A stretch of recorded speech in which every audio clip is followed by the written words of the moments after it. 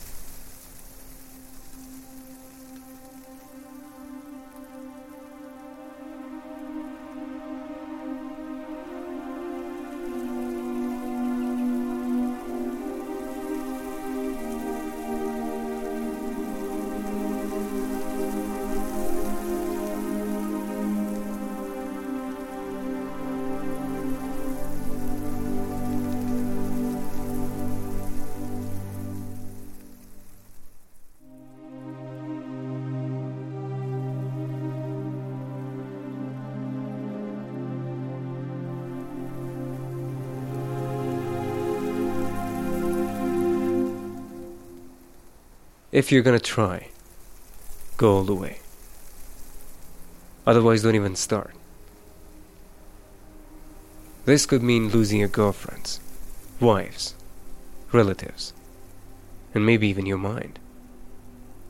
It could mean not eating for 3 or 4 days. It could mean freezing on a park bench. It could mean jail. It could mean derision. It could mean mockery, isolation. Isolation is the gift. All the others are a test of your endurance, of how much you really want to do it. And you'll do it, despite rejection and the worst odds. And it will be better than anything else you can imagine. If you're gonna try, go all the way. There's no other feeling like that. You'll be alone with the gods, and the nights will flame with fire. You will ride life straight to perfect laughter. It's the only good fight there is.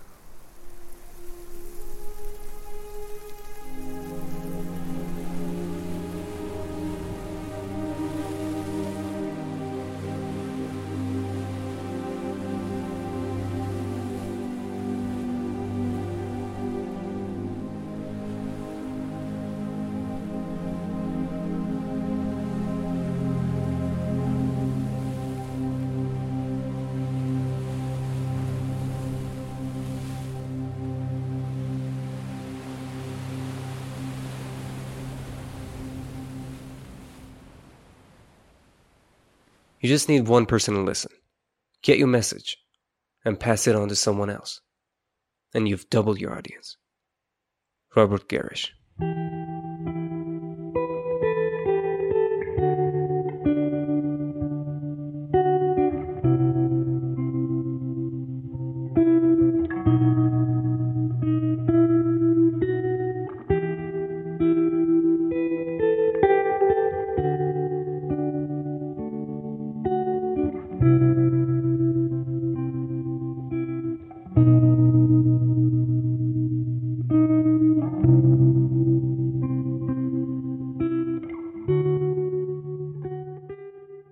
This is a short poem by Neil Gaiman called The Day the Sorcerers Came.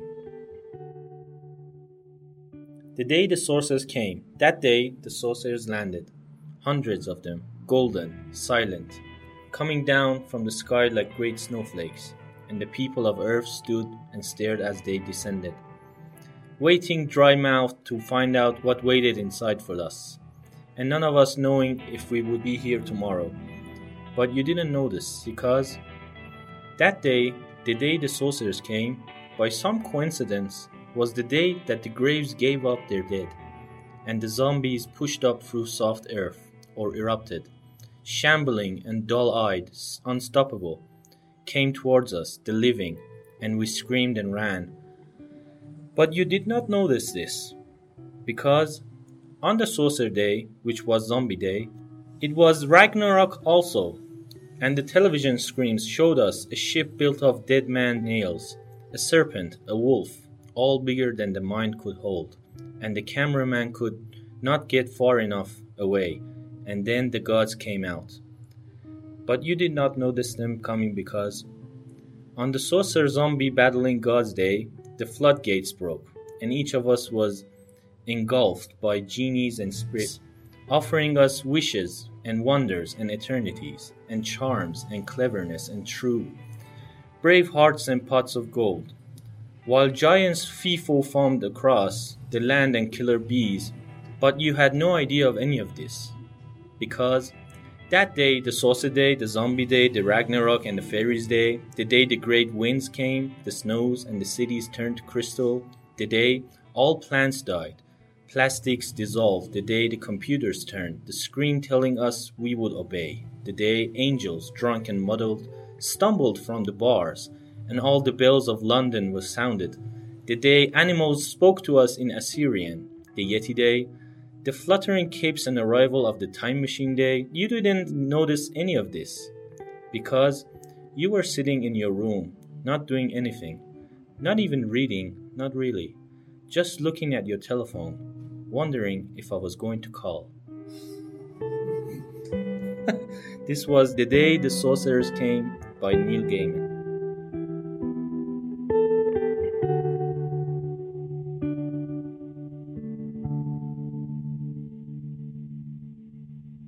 Hey everybody, this is your host Ali Rizkash, and boy do I have an amazing episode lineup for you. It didn't take a lot of convincing to have this guest on the podcast, simply because he's a podcaster himself. A great conversationalist. He's one of those people you don't get tired of talking to. We talked about podcasts, movies, books, and a lot more. So, without further ado, please welcome Taha Hossein Nejad. This is the AR Podcast.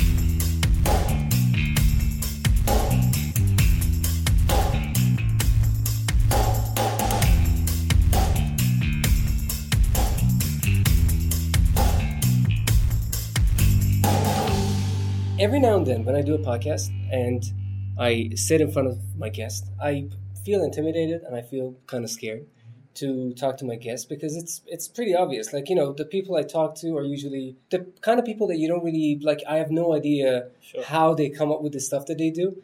So, but now I feel like I've, sat in front of a friend. Yeah, like, like you do podcasts, I do podcasts, and I understand how you do it, and you kind of understand how I do it. So it's not, I don't have a lot of stress going into this. I'm glad you say that. Yeah, okay, yeah. And so can you just begin by saying how you got into podcasts? What made you want to go into it? Sure. Well, I got to go a little bit back, because I have this love for cinema, and I want to pursue that love since I remember. It's been always a dream of mine to make movies, but more than that, just tell stories. Yeah. And so one of the ways I started learning about cinema was on the internet. It was YouTube and websites like nofilmschool.com. I fell in love with video essays first, because it's kind of this new form of education that has been brought up through YouTube and Vimeo. So I started watching videos, and I realized I've been learning a lot about making movies and writing through conversations that were recorded and were uploaded to YouTube. There's this channel called DP30. there's this journalist who interviews people when their movie comes out, and he focuses on the craft, not the typical questions that you ask when you're promoting a movie, but how you make a movie. How's the process? And that's very interesting. Yeah, so when you watch like an hour episode of a discussion with Quentin Tarantino, and he talks about how he makes movies, what's his process, Yeah. And so through that, I was kind of like, you go into a wormhole, it's a rabbit hole, you follow it, and then you reach some other video that has like 100 views, but it's also... That's YouTube. Yeah, that's the YouTube. power of YouTube, basically. Yeah, so one day I was like following the rabbit hole, and I discovered a video. It was from the WTF podcast, but it wasn't a video. It was just like an album art and then an audio. Yeah. But it was a discussion with Paul Thomas Anderson, one of my favorite filmmakers. Yeah. And it was like a 2-hour discussion, and that was my introduction to podcasting. What podcasts are. Yeah. It was actually through YouTube, a video that wasn't really a video. Yeah. And I learned a lot about how Paul Thomas Anderson thinks when I listened to that episode. And how amazing was it for you? Yeah, it was like... It's like he's talking to you. It was like I had a resource that I didn't know existed, Yeah. Like I can learn stuff from Paul Thomas Anderson without even meeting him, and then try to incorporate those into my own work. Yeah. So I think to this day I've listened to that episode like 2,000 times because I listened to it over and over again. But that was kind of my introduction to the WTF podcast. And I went to the directory of that podcast, and I realized that a lot of actually people that I follow their work have been a guest on that podcast. So I listened to those episodes, and then that was kind of my introduction to the podcast world as a listener. Yeah. And of course, later on, Joe Rogan's podcast came off. Of course, and that's wow. Yeah. Joe Rogan was one of those like I don't imagine he listens to my podcast, but he is like if like he ever does, like I have to say this, he was the person that got me into podcasts. Exactly. Like he is like when I was the first time I started listening to Joe Rogan, I understood that he's this great conversationalist that can talk for hours with his guests, and the guest doesn't really say anything because he knows he's engaged into this conversation. Both of them love what they're doing. Exactly. And like Joe Rogan's, Joe Rogan's job is not, he's not like a professional host he's in a a comedian. podcast. No, he's a comedian. Exactly. Yeah, His MMA profession- commentator. Exactly. Yeah. His profession is something completely different. But he loves doing this because he loves sitting down and talking to people and understanding people. And this is exactly what got me into coming on and doing the podcast. Yeah, I think his most valuable quality is his curiosity. He's really you can feel like he's really curious about the person that's sitting in front of him. Yeah. He wants to. I don't want to say learn, but he wants to understand. Yeah. Yeah. And you feel that you get that in every episode that he has, even when he's like talking to his friends. He has a lot of episodes where like comedian friends come over. Yeah. Yeah. So Joe Which Rogan, are, for me, the best episodes. Yeah, actually, Yeah, exactly. So that learning about those podcasts and learning from them was kind of like. The gates opened, and the content. Yeah, the you content. have like thousands and thousands of exactly. podcasts. So I don't know when, but at one point I realized that we don't have any such resource for Iranian filmmakers. We have like programs on TV and on the internet for cinema, but it's not really a practical approach to filmmaking kind of content. If I'm a student of film and I want to know how, say, Asghar Farhadi makes movies, I still have to go listen to his English interviews that he has, like in Zurich or someplace else. He has a master If class. you can find him. If you can find him, there's no like Persian content for people like me to learn about cinema from Iranian filmmakers. How does Asghar Farhadi write a screenplay? No one knows. If you want to understand, you have to like know English and find the master class that he did in Amsterdam, let's say, and learn that way. But if you like say you're in Yazd and you want to know how like Kianush Ayari like thinks about movies and what's his process, you don't have any resource. So the first idea came from just creating a project for this reason, for this exact reason. Then came, okay, what could be the best medium? I knew, well, video, first of all, it has a lot of production value that you have to take into account. And with that comes a lot of budget that you need. And second of all, when you spend a lot of money creating the content, you have to have some kind of market value for that, You have to create a content so that it will engage a lot of eyeballs. And if you want to engage a lot of eyeballs, you have to tailor that content to a broader audience. That's why when you watch like TV programs in Iran that are about cinema, they don't really focus on the practical craft content. They focus on like the conflicts between the actor and the producer, and the what do you call it, like the buzz, something that like ordinary people will get excited about. Oh, they're talking about each other. It gets ordinary people that just go to cinema and watch movies interested.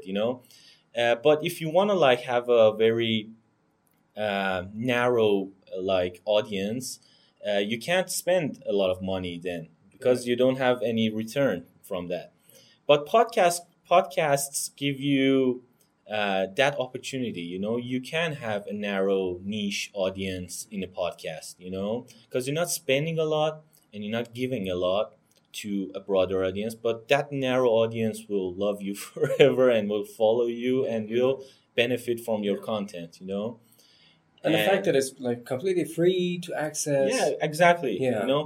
Because I'm not paying a lot of anything to get your content. I don't want something entertaining in return. I want something. I just come to you if I want to learn something. I'm just talking about my podcast. There might be in the next few years a lot of like entertaining podcasts that will cater to a lot of a broader audience, of course. But that's one thing. And the other thing is, podcasts allow you to consume your content whenever you want, wherever you want, however you want. If I'm like putting an hour-long discussion on TV or even on YouTube, there's this thing about video. It demands attention. You have to sit in front of your computer, your TV, in the cinema, and you have to give it your 100% attention to get the message. That's the thing about video. But podcasts are not. Audio is not like this. You can actually like do your chores and then like listen to podcasts and then and actually get the message too. So it's easier to consume. So that was the other reason that I chose podcasts. Because you can't ask like anyone to.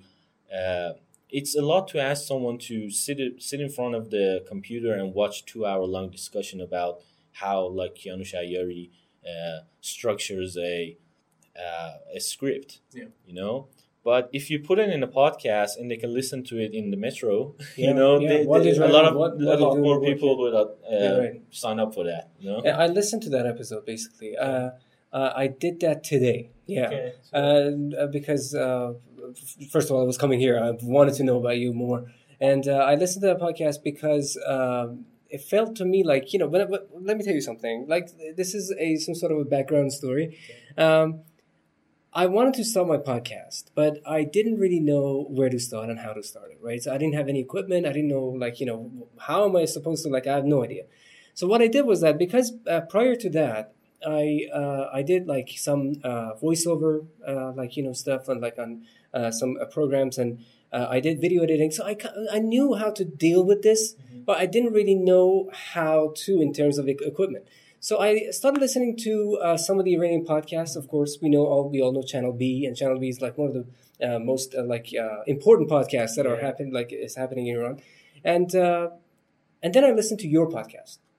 I don't know what happened that I listened to your podcast. Maybe it was the podcast app just showing me some related podcast in your language or something. And I started listening to this, and I was like, wow, this guy is a professional. When you listen to the podcast, it sounds like he's doing it in a studio. This is exactly like what. And I was talking to a friend of mine. I was like, if I want to do a podcast, I need to be in a studio. Like this. This was the beginning of And then, of course, like I did my couple of first episodes with my phone. Like, you can record your phone, your voice on your phone, and it's a pretty good quality if you know how to edit it, basically. And this is basically the beginning. This is how I know you, because I started That's interesting. I started with everything started with this jealousy. He's doing it in the studio, and but it was pretty fun for me to start a project like this, and to get to know the other podcasters. I think that's even more important, and at the same time, it's very exciting for us. And so thank you so much for the stuff that you just told me. For the record, no one needs a studio to make a podcast. Yes. Just take a recorder, anything. I think that was a mistake for me. Like, because every now and then you understand it now. I completely understand it now. Yeah. But when you want to start, even if you want to learn to play guitar, you think you have to have the best guitar in the world. I don't know what it is. It's just pick up a guitar and play. Exactly. I wanted to learn tennis, and the first thing that popped into my head, I was like, "What's the best racket?" Exactly. Yes. This guy has this racket, and I don't. Of course, I was a kid back then, but you don't really need to have it. You can do it with a phone. Everybody has a phone now. If you have a recorder in your phone, you can record any voice anywhere. So nothing should be in the way of you developing some skills, basically. So thank you so much. So how did you come up with the name Paprika? Paprika is actually a name I came up with for my social network presence. I have an Instagram account with the same name, Paprika, because I do a lot of photography and I put it on Instagram. That name kind of became my nickname in school and in my group of friends. They would call me Paprika. Okay. But the name Paprika came from actually my favorite anime. It's a Japanese anime directed by Satoshi Kon. I don't know why I love that anime so much. I'm not really a anime freak. I don't watch every anime in the world. I know people that do. Yeah. But that movie, that anime actually was one of the art pieces in this world that affected me. It talks about dreams and how minds work, and not just dreams that you see while you're asleep, but dreams that you have while you're awake.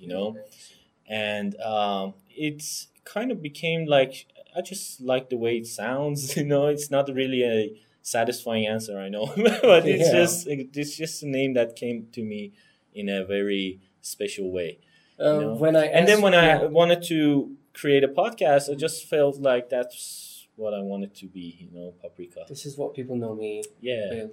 From. So I've seen your Instagram account, and it's got some very I'm not gonna say amazing, because I don't really like the word the adjective amazing, because it just feels doesn't mean anything. it doesn't really amazing it's got really I can't come up with any better adjective, amazing, or pictures. And for me, when I first saw your Instagram, and then I got to know you better a little bit on Twitter, and I would say that you didn't live in Iran. This is what I had in mind. Like, this guy doesn't live in Iran. He lives in Canada, of course, and so how does he get his guests to go to Canada? Like, this was I was like, how does he do this? Yeah, if you look at my Instagram account from like the last 50 photos and then listen to my podcast, I would understand why you would think that. I'm like, I can't get my guests to come in Iran to have a podcast with me. He does it in Canada. So it's pretty funny because you say some of your friends know you by the name Paprika. I saved your number as Taha Paprika. Cool. So yeah, because at the time I didn't know your last name, so I was like, okay, fine. So let it just be Paprika. So it's fine. So then, people call absolutely. You Paprika all the time. So I'm gonna call you Paprika from now on. No, I'm kidding. Anyways, so you're a movie fan, and you just said who your favorite director was. Yeah, what's your favorite movie?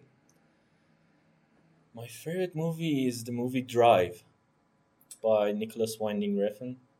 Drive. Do I know that movie? Yeah, I think you know. Ryan Gosling plays. Oh, of course, yeah, I know that movie. Yeah, the one with the scorpion on his back. Yes. Yeah, that's my favorite movie. That's my number one movie. Why do you like that movie so much?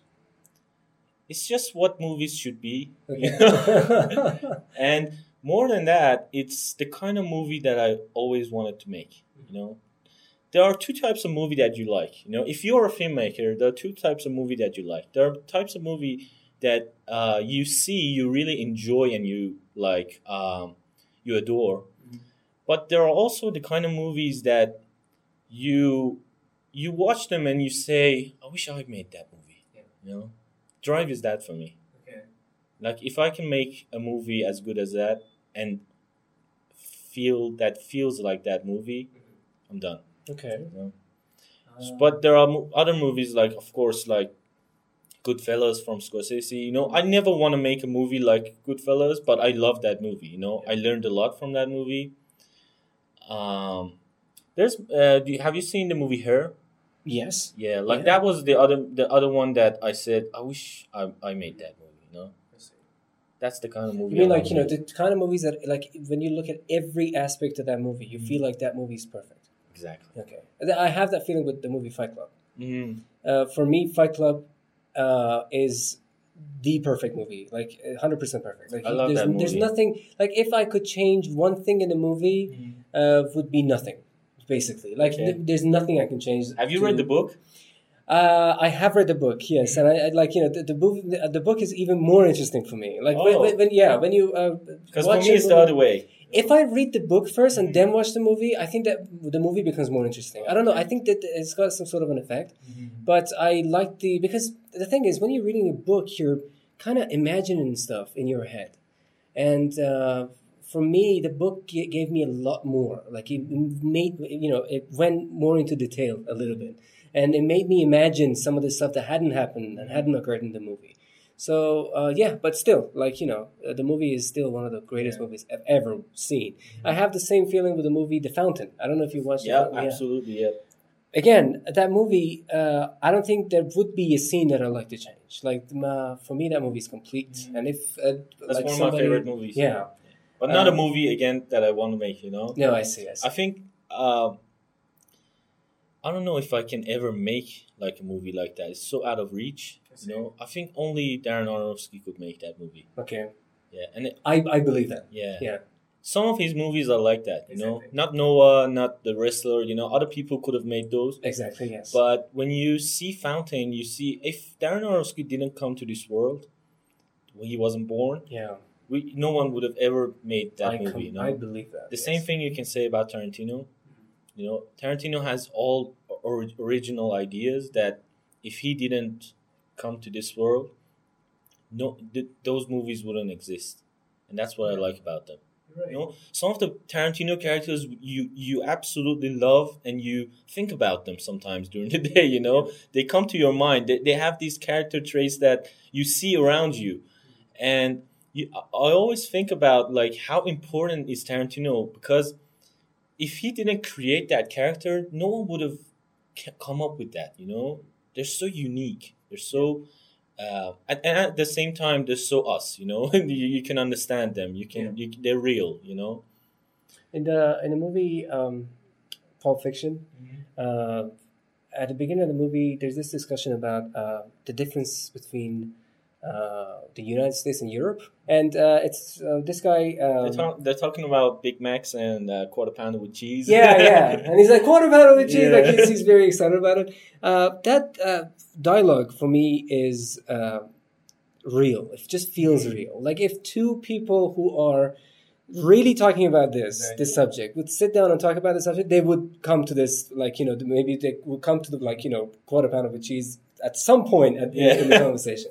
So let me just say something about that scene, because I love that scene, but not because of the things they say, but because the genius behind that scene is that you're first of all, it's an introduction to those characters, and you witness two people that are basically going to work, What do people talk about when they're going to work? Stupid stuff, like quarter pounder with cheese, and like where I went to this travel, I did this and that, did that, and this is interesting. This was so different in Amsterdam and stuff. And then immediately you feel like they're one of us, They're so approachable at that point. You feel like you're seeing your friends on screen, They're so normal. But then you realize that they're actually like killers, They're actually like going to do some bad things that you will get horrified, but you can't stop loving them because of that scene, You're so connected with them at that point. Yeah. They're so normal. They're just people going to work, But their work is like going to kill those people, Yeah. That's interesting. Well, like, and again, like in that scene, after they get out of the car and they start moving towards the building, I guess they go inside this little, like, a hall, and then I think they just the foot stop. massage. No? They're talking about something, and then they stop, and one of them goes let's talk about this a little bit more, something like that. And they go further a little bit, like. We don't go with them, meaning the camera has stopped, and you can see them just like moving along, and they're talking about something, and then they come back, meaning they're still talking, like, the fact that they are supposed to be doing a job and they're still talking about some that scene is like one of the best things ever for me. That's talking about movies, I have come up with this like mini game. Yeah, I don't usually do this, but again, I told you I felt like I'm going to a friend today, so I came up with this mini game. I'm gonna ask you like a couple of I'm gonna tell you a couple of quotes from different movies, and let's see if you know the movies based on the quotes. Fine, so I know like this is going to be embarrassing because I don't have a good memory. What if I've made a mistake? So I have no idea. Okay, so the first one. Don't see what I've written down. Okay. Yeah. The first one is, so I don't want to be product of my environment. I want my environment to be a product to me. Is it The Departed? Yes, it is. Sure. Jack Nicholson, right? Yes. Okay, fine. So you got this correct. Yeah. Let's go to the next one. As we go to the next, I think it will get a little bit more interesting. Okay. The greatest trick that the devil, usual suspect, the devil ever pulled was convincing the world that he didn't exist. Which is that's actually one of my favorite movies too. Thank you for bringing that up. Much. Oh my god, the usual suspects. Come on, man. It's one of the best movies ever. Yeah, talk about like scripts that. Okay, they say that cinema is the greatest beauty of cinema is that it can manipulate audiences. It can trick you. It can trick you into liking someone, like Tarantino did with that scene. Okay, I see. It could trick you into believing something that's not true. And that movie proves it, because it manipulates you as an audience throughout the whole movie, Yeah. And it's all done with the craftsmanship that's behind it, You think that you know everything as the detective does, but you know nothing really, It's just like it's at the very last second of the movie that you understand. Wait a second, Now, of course, spoiler. Yeah. We don't want to say anything. But oh my god, that's one of the good. Chills, of course, man. Yeah, exactly. Every time I talk about it, Kevin Spacey, of course, Exactly. Yeah. So let's go to the next one. What's the most resilient parasite? Bacteria? A virus? An intestinal worm? No. It's an idea. I don't know this one. Resilient. Highly contagious. I can even see... Oh, Inception. Yes, Right? it is. Okay. I can even see Leonardo DiCaprio saying something like that. Yeah, of course, it's from Inception and Leo DiCaprio, of course. And the last one. Okay, this is okay, fine. Maybe you know, maybe you don't. Let's see. Let's try it. Death is a disease. It's like any other. And there's a cure. And I'll find it. Fountain? Yes. Okay. Okay, That's fine, cheating yes. because we It talked is, about yeah, it. we did talk about If it. we didn't Anyways, talk Hugh about Jackman. it, there was never like a chance I would guess that. Yeah, sure. Okay, maybe not, Yeah, or maybe okay. yes. But still, Darren Aronofsky, I believe when he wants to come up with a subject to have a movie based on, he sits down and I'm not sure that he does this, but this is what I think, that he sits down and he thinks, he says, what happens inside this guy's head? Fine. Even with the movie, which I didn't really like, Noah, fine, he kind of saw this from another point of view, another perspective maybe into this. And there's a scene in the movie Noah, and the guy is in, of course, Noah is in the deep in the depth of a sea. Like he's having this sort of a dream or something, and then he's in a sea, and you can see him floating in the water. Like let's pause that for a second and look at the picture here. This is showing, in terms of psychology, you would understand that this guy is depressed, is so depressed that he feels himself, that he's inside, he's in the depth of an ocean that he can't really do anything about. He's floating in the ocean. So that means, exactly, the depression is so much that maybe he's imagining some of this stuff. Because when he comes back to water, when he wakes up, he comes up with with some sort of an idea. He goes, there's this flood coming. Fine.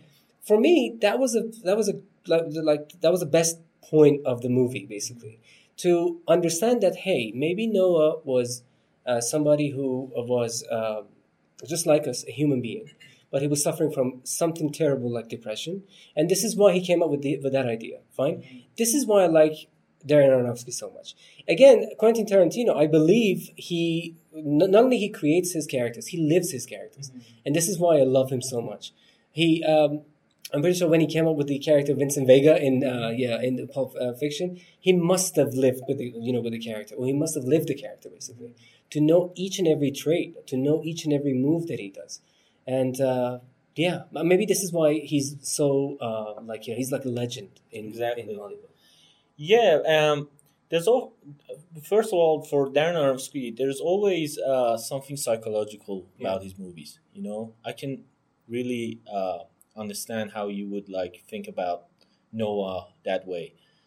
And the thing about that movie that I don't like is that it gets too fantasy-like. Yes, you're right. Yeah, like Ridley Scott did a Moses movie. What was it called? I don't know.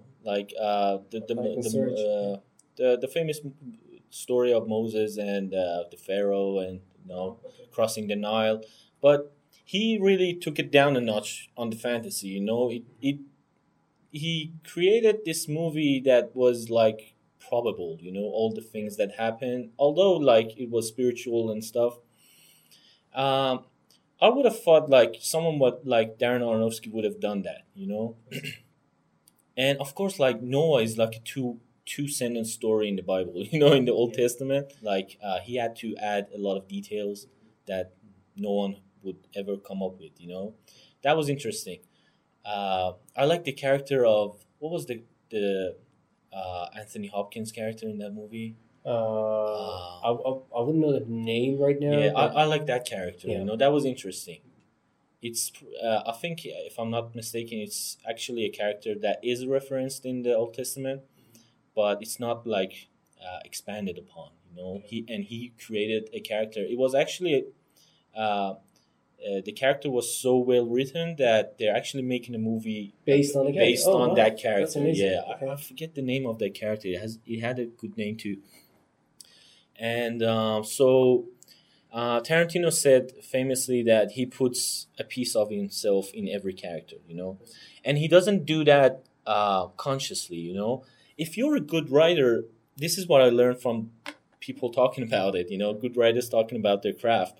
If you're a good writer, you actually have to be truthful to who you are. And if you write that way, even if you're writing a villain, you're writing from somewhere within yourself, you know. And the best villains are those who you can understand why they think that way. You know, the Joker, I don't know about this new movie that they're making about him, but it's probably like an origin story. But the Joker, you can understand why someone in this world would act that way because you've seen people act that way all around the world. Yeah. You know, it doesn't mean that Christopher Nolan is like Joker, but it came. The Joker character comes from someplace within a human being that exists. You know, it's just that part becomes a character. You know, and when you say Vincent Vega is, you know, Tarantino must have lived that character, I would say that not necessarily, but of course, like there's some part of Tarantino in that character. You know. Some part that every human being can understand, you know, why he would do that, the things he did. Of course, you know, it's a 2-hour movie, 2.5-hour movie. You can't like expand on every parts of the character, but I think he did a pretty good job. Another thing about Pulp Fiction that is interesting is that it plays with time, you know. Some things that you see at the end of the movie, if you put it chronologically, it will happen way, way before. But the audience doesn't really understand this playing with time until like 2/3 of the movie. You know, you see John Travolta getting killed, Vincent Vega, but he's still in the movie. You know, like 1/3 of the movie is dead, and then you still see him, and then. It's like the movie is always like a step ahead of its audience. That's one thing that I learned that makes movies interesting. You know, you always think that you have to catch up with something. You know, and that keeps you engaged. Yes, that's something that we don't really see often in our cinema. It doesn't. Do we have any movies like that? Meaning, like in Iran? In Iran, not really. Can you think of something? Name maybe nothing comes to my mind, but let me think about it. Not really. I don't think so. Yeah, again, something that is, I think, the Iranian cinema is suffering from. 99% of the Iranian movies that I watch, they lose my interest within 15 minutes. You're right. You know, because the thing is the fact that these characters are believable, fine, makes you want to go for it. Makes you want to watch it, fine. What was that movie? The Inglourious Basterds with, of course, with Tarantino again. We get that character that is a Nazi, fine, and this guy, I forgot his name. Christoph Waltz. Christoph Waltz, yes. Yeah. Aldo is Brad Pitt. What was the character of Christoph Waltz? Christoph Waltz. I have forgotten. Okay, but Christoph Waltz in this movie. Christoph Waltz in this movie. He plays this character, and you believe that this guy is him. Like, you know, the guy that he's portraying is living inside, you know, this person that you're seeing. And this can not be possible if the director of the movie wasn't as good as, of course, somebody like Quentin Tarantino. And if he can come up with a character like that, I'm talking about Christoph Waltz. I'm pretty sure it's because of the director that has happened. And one of the reasons that I was pretty shocked that Christoph Waltz won the Oscar for that role, and then Quentin Tarantino didn't win the Oscar for the movie Inglourious Basterds was basically this. But what do you think about Terrence Malick? Terrence Malick is, again, one of my favorite directors, but, you know, he makes movies, how can I put this in an elegant way? He's poet, you know? Yeah. His movies are poetry, basically. Yeah. You don't have to approach them like you approach a movie like Pulp Fiction or even like Avengers or even Her, Yeah. you know? Her, Avengers, and Pulp Fiction have one thing in common, and that's a structured story, you know? Yeah. But poetry doesn't do what story does. Poetry is about feeling, Yeah. you know? It's about conveying some kind of idea through feeling, you know? It's not for someone who wants to just sit down, go through it page by page, seeing how it will end, you know? That's how Terrence Malick's movies are, you know? For example, Tree of Life is one of my favorite movies, but I only watch that movie when I want to just feel something that it's different from the life I'm having, you know? It takes me to a world, but not through like story. It's I don't know if I'm putting this right, you know? Do you know what I mean? Exactly, Like, I do know. Basically, Okay. this is exactly what I get when I, watch his movies because for me, he's like no other director out there, and his movies are like no other movies out there. Like it's so unique. it's very unique. And if you want to have a relaxing evening, you just want to sit down and watch a movie that makes you feel good about yourself, about life, about everything, you would sit down and watch one of his movies. It's beyond amazing. But the thing is, what I like about his movies is that in a movie, let's compare, for example, the movie Avengers, for example, with one of his movies. Let's say Tree of Life. Fine. In a movie Avengers, what you get is a storyline. Fine, and it's very linear, meaning This happens, then this happens. Exactly. Because of this that happens. and exactly, yes. Yeah. There are no twists, meaning there could be twists in the storyline, but there couldn't be twists psychologically. You would say, what happened? What happened at the end of the movie? I didn't understand. But his movies, you need to sit down and realize. Like, sometimes you just need to sit down and say, okay, fine, I watched this movie. I didn't understand anything from it. Maybe I need to go for a second view of the movie to understand what's going on. And then after like a couple of hours, maybe even a couple of days, you would finally come to the realization. You say, oh my God, this movie was about this then. And this is what I value when I'm watching a movie. The first time I watched the movie, The Fountain, at the end of the movie, I was like, okay, I didn't quite understand what happened in the movie. Or maybe you understand, but then you watch it again and you realize that it wasn't about that. Exactly. It's actually about something else. You might not believe this. I always say this. The movie, What's the Time in Your World? Fine. One of the greatest movies I've ever seen, basically. Makes you think. At the end of the movie, you're like, okay, what happened? You kind of have that feeling. It took me almost like 2 hours for me to understand that, hey, maybe this happened. I don't want to spoil anything.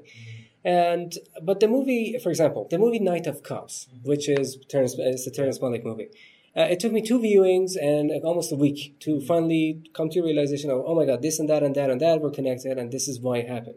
Again, the movie The Fountain, you may not believe this, but it took me 7 years to finally realize that, hey, maybe at the time I wasn't in the, my mindset wasn't really close to Darren Aronofsky's mindset, but this is what I believe in. When I first started watching the movie, the IMDb rating was as low as 7, fine, and now it's 7.4. I'm not saying that you should check the IMDb ratings for all the movies in the world, but this kind of shows that maybe this movie was beyond its time, meaning at the time nobody would understand it, but now people are coming to realize what the movie was all about.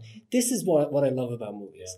Not the movies that just gives you, okay, this is the ending and this is why it happened. You're like, okay, fine, thank you so much. Maybe this is why we need another movie now to explain what happened. This is exactly what's happening with the movies like Avengers. Yeah. Like it needs another movie to explain to you what happened before or after.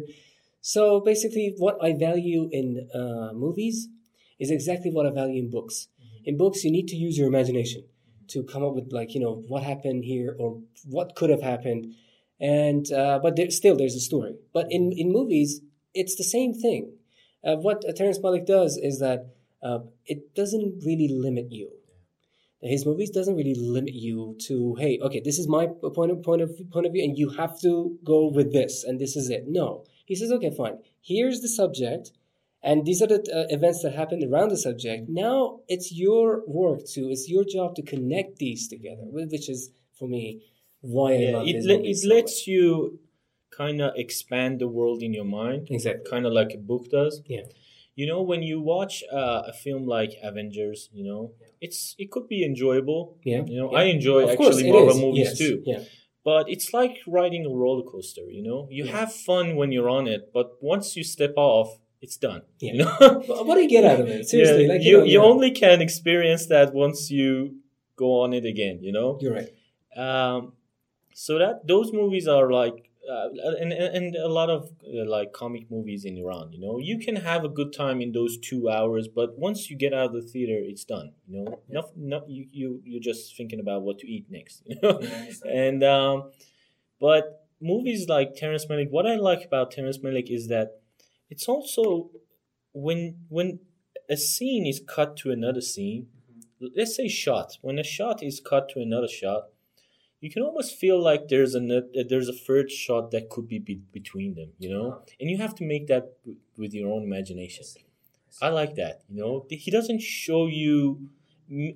Of course, there could be a structure there for the story, but he doesn't show you the whole story, He shows you the shadow on the wall. He doesn't show you the kid playing the guitar, He shows you the kid playing the guitar on the porch, but later on in the movie, he just shows the porch without the kid, And there's a first shot between there. There's a whole story between those shots, He doesn't show you that.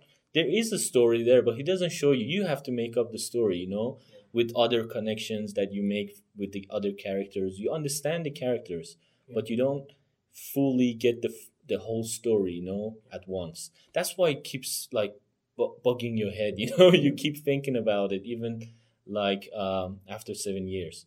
And I think but there's a difference between his movies and like someone like Darren Aronofsky. He still gives you a story, but the story is kind of complex, He doesn't like give it to you in one bite. You're right. I kind of like have you seen the movie The 21 Grams? Sure. 21, of course, 21 Grams. Yeah. Again, the movie is not chronological, and it doesn't give you everything at just like one go. You have to go step by step to understand what's going on with this woman. Mm-hmm. Why is she acting like this? And again, of course, there is a story, but there is a sort of a twist here, because it doesn't really psychological twist, because it doesn't really give you everything. Yeah. And I'm saying this only because I just want to mention that in our cinema, it's just something like this is missing, completely missing. And when we get something like as beautiful as the movie What's the Time in Your World was, the audience don't really engage with those types of movies. They're like, oh, what happened at the end of the movie? We don't really understand. Because their tastes, they haven't tasted something like this, for and it's kind of new, maybe, to have something. In our cinema, Yeah.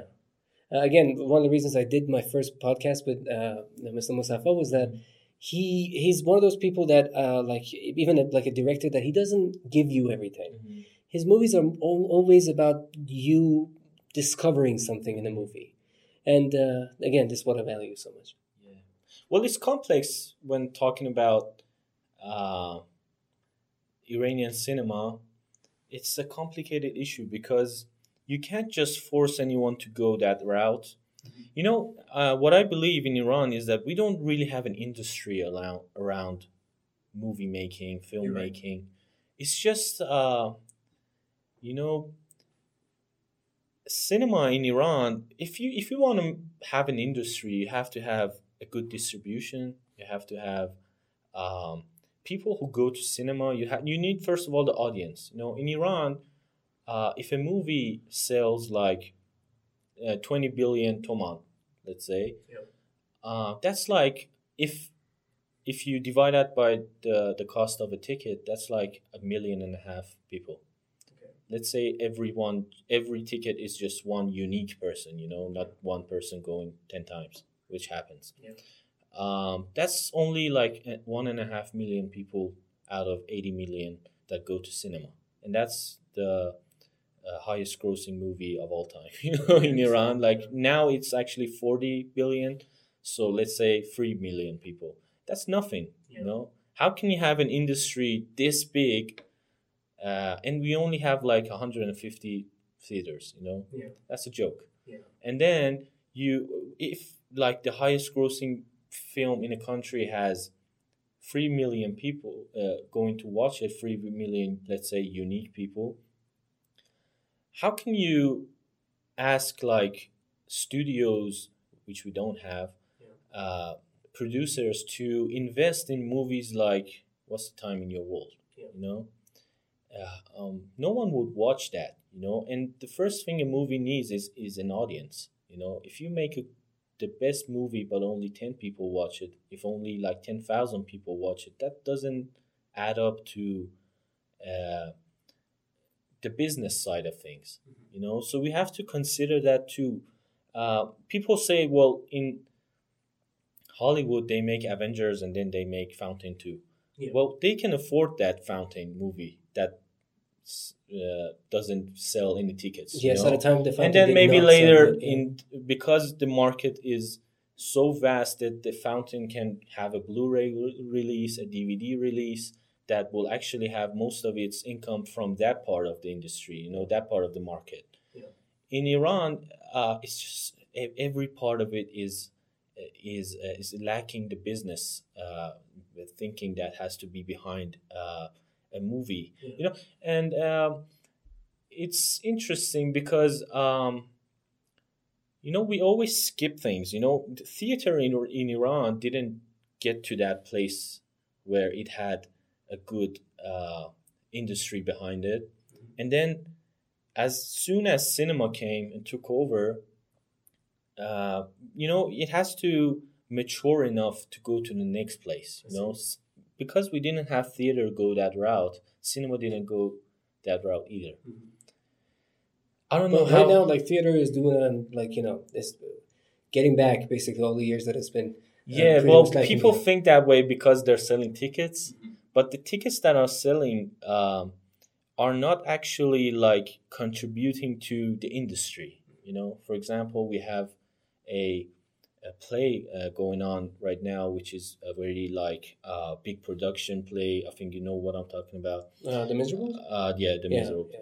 And but the thing is, that's not part of the industry. Why? Because the investors are not from the theater community, from the industry, and once they sell tickets, the revenue doesn't stay in the industry; it goes somewhere else. So when we say industry, it means things being invested and produced from within an industry, and then the money that they make will remain in the industry. That's something that will help the industry, you know. If you bring money from outside and then the revenue goes outside of an industry, that's just one of thing that happens, you know. It doesn't help the theater community, the industry, or anything else, you know. And again, the community of theater goers in Iran is so little that if you have like a big budget play happening somewhere, you're attracting these people to that theater, and then the other ones are scrambled, you know. They're going on stage with 10 people's watching, you know. And I've seen this happening in these days. That's why you can't be like optimistic because of the ticket sales in Iran. And the same thing is happening for cinema too. The movie that's selling 40 billion, the money that made that movie came from elsewhere, and it's going elsewhere. It's not remaining in the industry. It's not helping the industry at all. Yeah. The only thing that's positive about this is that people are, at least you would say like, okay, last year 1.5 million went to cinemas. This year more people are introduced into theaters. Maybe they will remain and then they will like it. They will like have a feeling, and they will like say, okay, let's. This was good. This was a good experience. Let's watch more movies. Next year. Let's go to theater more. Yeah. The thing is that what I believe in is Iranian people are one of the like smartest sort of like population ever known. I'm not saying this because I'm Iranian, because we do understand. And the thing is, art comes very easily to us. It's very easy for me to understand art as somebody who's not really an expert in art maybe. But the thing is, when you talk to people, there's a lot of people that are watching different types of TV shows and serials. And what I'm saying with this is that maybe because this is maybe Hollywood, fine, producing these amazing TV series and TV shows. But the fact that we, as audiences, we watch and we understand some of the main, some of the most complex, maybe diverse stories, like Westworld, for example, fine, which is pretty complex. That sometimes you're like, what's going on? And then we have a podcast dedicated to that. Yeah, exactly. So what I'm saying is that we don't lack the knowledge. Mm-hmm. We understand. But again, what I believe in is that inside our country, there is negativity, fine? And maybe the negativity is pushing a lot of people towards a certain type of movie, for example, comedy, fine? They just want to feel good for a couple of hours. They just want to feel good. And this is one of the reasons maybe that people are investing into comedy a lot. But I believe that we can overcome that, meaning we can sit down and think about a movie which is pretty complex, and we can understand it. Like, this is something that we are capable of doing, but there's not a lot of investment going towards that. Anyways, coming out of this, I don't want to talk mostly about this. What do you think about the podcasts and how the podcast is becoming like an industry, something huge? What do you think about that? In Iran or in Iran, of course, yeah. Well, one of the things I was really fascinated about is that how much podcasts are popular in the Twitter world, in the world of Twitter. Yeah. You go on Instagram and there's not really anything going on, but you go on Twitter and a lot of people are talking about it, Yeah, you're right. That's interesting. Like, why are Twitter users more familiar with podcasts? That was something that was interesting about it to me. But I'm really, I don't know if I'm not really a pessimist at heart, but but I always if you look at other art forms in Iran, you see that the first people who started being active in that art form really didn't put the base correctly, and they didn't really educate the public about it. So it just happened willy-nilly, It didn't happen on how it should. And I'm really worried about maybe we're doing the same with podcasts too. 5 years ago when you said podcast, everyone thought you were talking about music mixes, Yeah. People right. put that, put as a sense. mix for their channel, and different songs, famous songs, put it together and call it podcast. And some people started reading poetry and called it podcast. I'm not really against that one, but that could be a podcast too. But the thing is, no one is really educating the public about what is a podcast, Some may say don't define podcast. Podcast has no definition. The good thing about podcasts is that they don't have any definition. But I think in some communities, mostly like communities like Iran, you have to when you bring something to them, you have to like educate them to help them understand what it is. Because in the future you want to have an industry around it.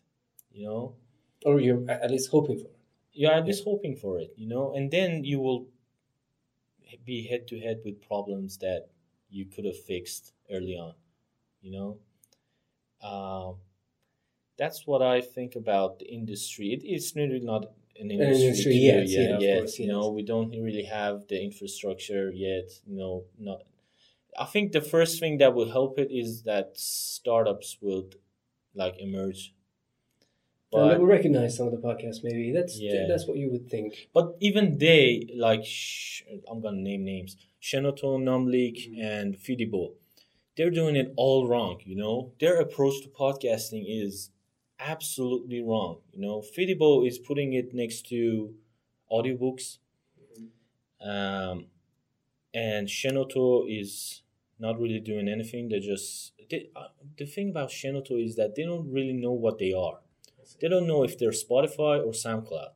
They want to be both. SoundCloud is a streaming service for music. It has been for, I think, 10 years now. And it's the product of Spotify is the music. They're selling you a subscription to get access to good music and now podcasts. The thing about SoundCloud is that they're a social network, which is around musicians and music and audio. The thing is, when you're a social network, the product isn't what you hear on the social network or on the platform. The product is a user. I'm the product. That's using SoundCloud. And they use me. Who's their client? Advertisers. The same thing YouTube is doing. I'm the product of YouTube. And they're making money out of me. They're selling me to advertisers. My eyeballs to advertisers. Yeah. Spotify isn't doing that. Spotify is streaming music and getting money based on that. It's Netflix. Now they thought that they would have a free plan for people like me that couldn't like spend $10 a month. I don't know how much it is to do it ad free. So they say, okay, if you come on board free, we'll show you ads. Now, I become the product then, but still, the business plan is around those subscriptions, Shenoto is none of these, Shenoto doesn't know if I'm the product or the music is the product, And something that I don't understand is that still, when you go on to, becoming a podcaster and you have your podcast, you want to add your podcast to these different like platforms that like is available to you. For example, the podcast app. There is like instructions given to you. If you want to have your podcast in the podcast app, these are the things that you have to do. Fine. I'm not criticizing anybody. Fine, but it's not that easy for me as somebody who just wants to put his podcast inside these applications. There's no instruction. Their user experience is bad. Yeah. It was I had to contact them via Instagram, and then they didn't respond. So I had to contact them via Twitter, and they responded by saying you have to do this and that, and then you have to send it. So why don't you do that inside your own website? So I don't have to ask you questions. Exactly. But maybe it's the beginning of the road. Yeah, but I think that they should fix it, or they would die. Yeah. Okay. Fine. Okay. Yeah. This is a very valid. Because tomorrow, just tomorrow, yeah. Someone could come up with the right way to do it, and then just pass them like a rocket. Yeah. One of the things somebody said, I think it was he wasn't a podcaster himself, I think, and this is what I believe in. A user on Twitter said, we have a lot of podcasters that will have to go through a lot of trouble to get an RSS code to put it inside the podcast app. and we have to pay money. And right now, the dollar rate is going up, or maybe it's coming down. I have no idea. But based on the dollar rate right now, we have to pay quite a lot of money to have our podcast in a podcast app, even though this is something that we might never get anything back from. You understand? So why don't you come up with a platform that can give us the RSS code? Like, we can upload it and we can use your, space a little bit. You can, if you want, you can ask for money, and we are very happy to give it to you. Promise not to crash or anything. We are very happy to give it to you because you are from Iran and we like to support you. So have something like this, and maybe now we're talking about a platform that is capable. We don't have anything like this right now. Yeah. But it's about time to. I think we're gonna hear something. Hopefully. Yeah. That's all. I'm just guessing, but I'm sure someone's working on this right now. Yeah. Because if you're working on this, please work harder. Please. And if you listen to this podcast, of course. Fine. I think it's been almost an hour that we've been talking. Sure, I can talk about. It's amazing. Like I would just sit down and talk to you, and I like to believe that this is not the only time that we're going to meet each other. Sure, of course. I like to talk more. You're invited anytime. Yeah. So, if you want to tell me, because you're active in the. Not the industry, of course. You're active in podcast, and you have a very active podcast. And I really like your podcast. But I've said this before. I'm going to say this again. If you want to tell me, there is one podcast out there that you want me to listen to, it doesn't really matter if it's Iranian or any other country.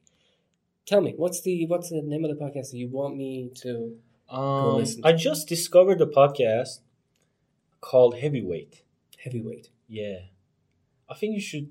Definitely, I would love to. Listen what is it to about? that. Even start from the first episode. It's from this guy, Jonathan Goldstein. He's been working in radio for 20 years, and now he's out. He used to work in CBS Radio in Canada, and now he's working with Gimlet Media, and he has a podcast called Heavyweight. The thing is, it's kind of like a document. You're watching a documentary, but it's a podcast. It's a documentary podcast. So he, every episode, he has a story about someone who regrets something that happened in the past, and then he joins that person, and they dig up the past, and then they try. He's like a therapist who tries you to forgive someone or forget something or just hatch a problem you had with someone in the past.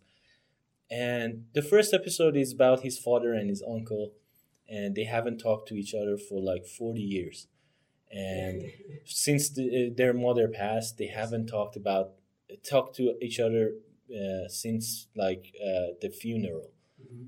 And he kind of joins them, and then he travels with his father to see his uncle in Florida to see why that happened, and their discussions and their memories of their childhood. And it's interesting because we as the audience, him as the host, and the subjects, we all realized what happened and why it happened and how it gets fixed at the same time, Yeah.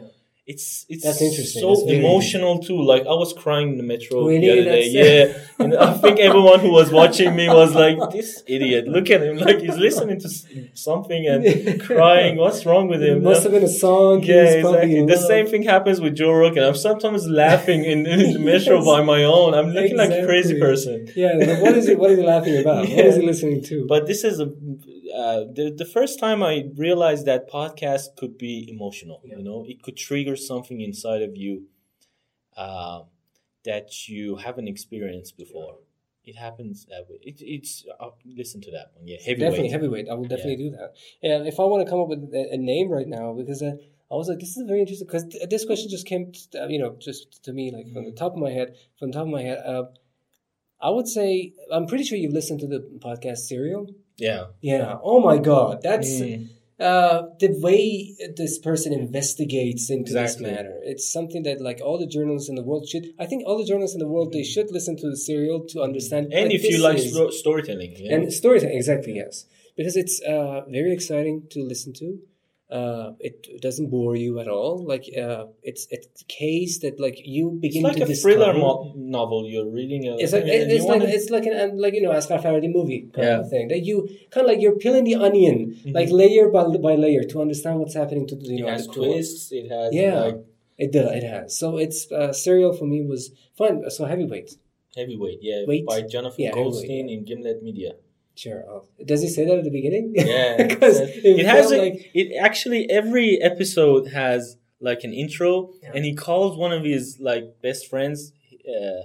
It's always the same person, but he calls her, and it's the conversation on the telephone, and he starts that episode like that, and it's amazing. Like you should like I the would love intros is one of the actually one of the favorite parts of each episode, I would love and to. yeah, that's the one I would recommend. And do you like to challenge anybody to anybody to be on this podcast?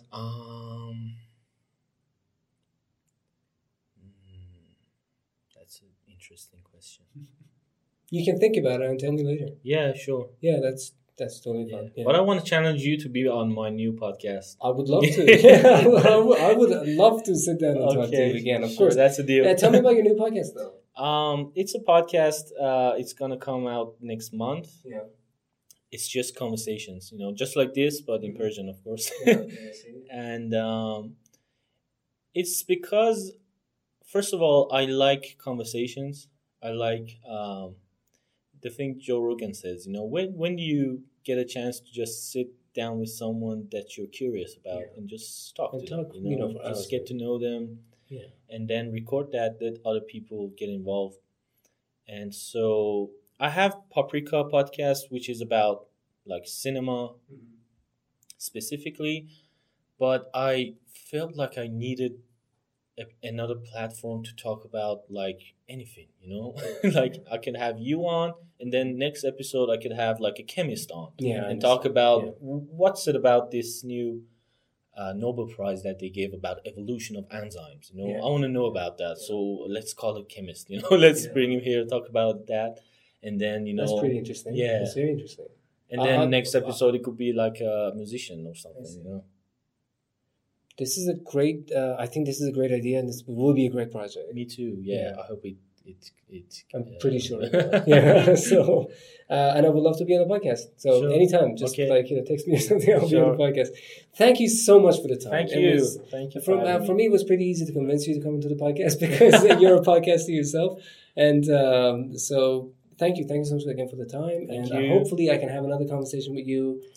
Sure, anytime. In your podcast, or maybe in my podcast, it doesn't really matter. Anytime. Because I like sitting down and talking to you. Thank you so much for it. It was a pleasure. Thank you for having me. I had fun talking to him. It was more of a friendly discussion about the topics we love, so it was very enjoyable for me. Anyways, thank you all for listening to this episode of the podcast. See you all soon. Thank you for tuning in.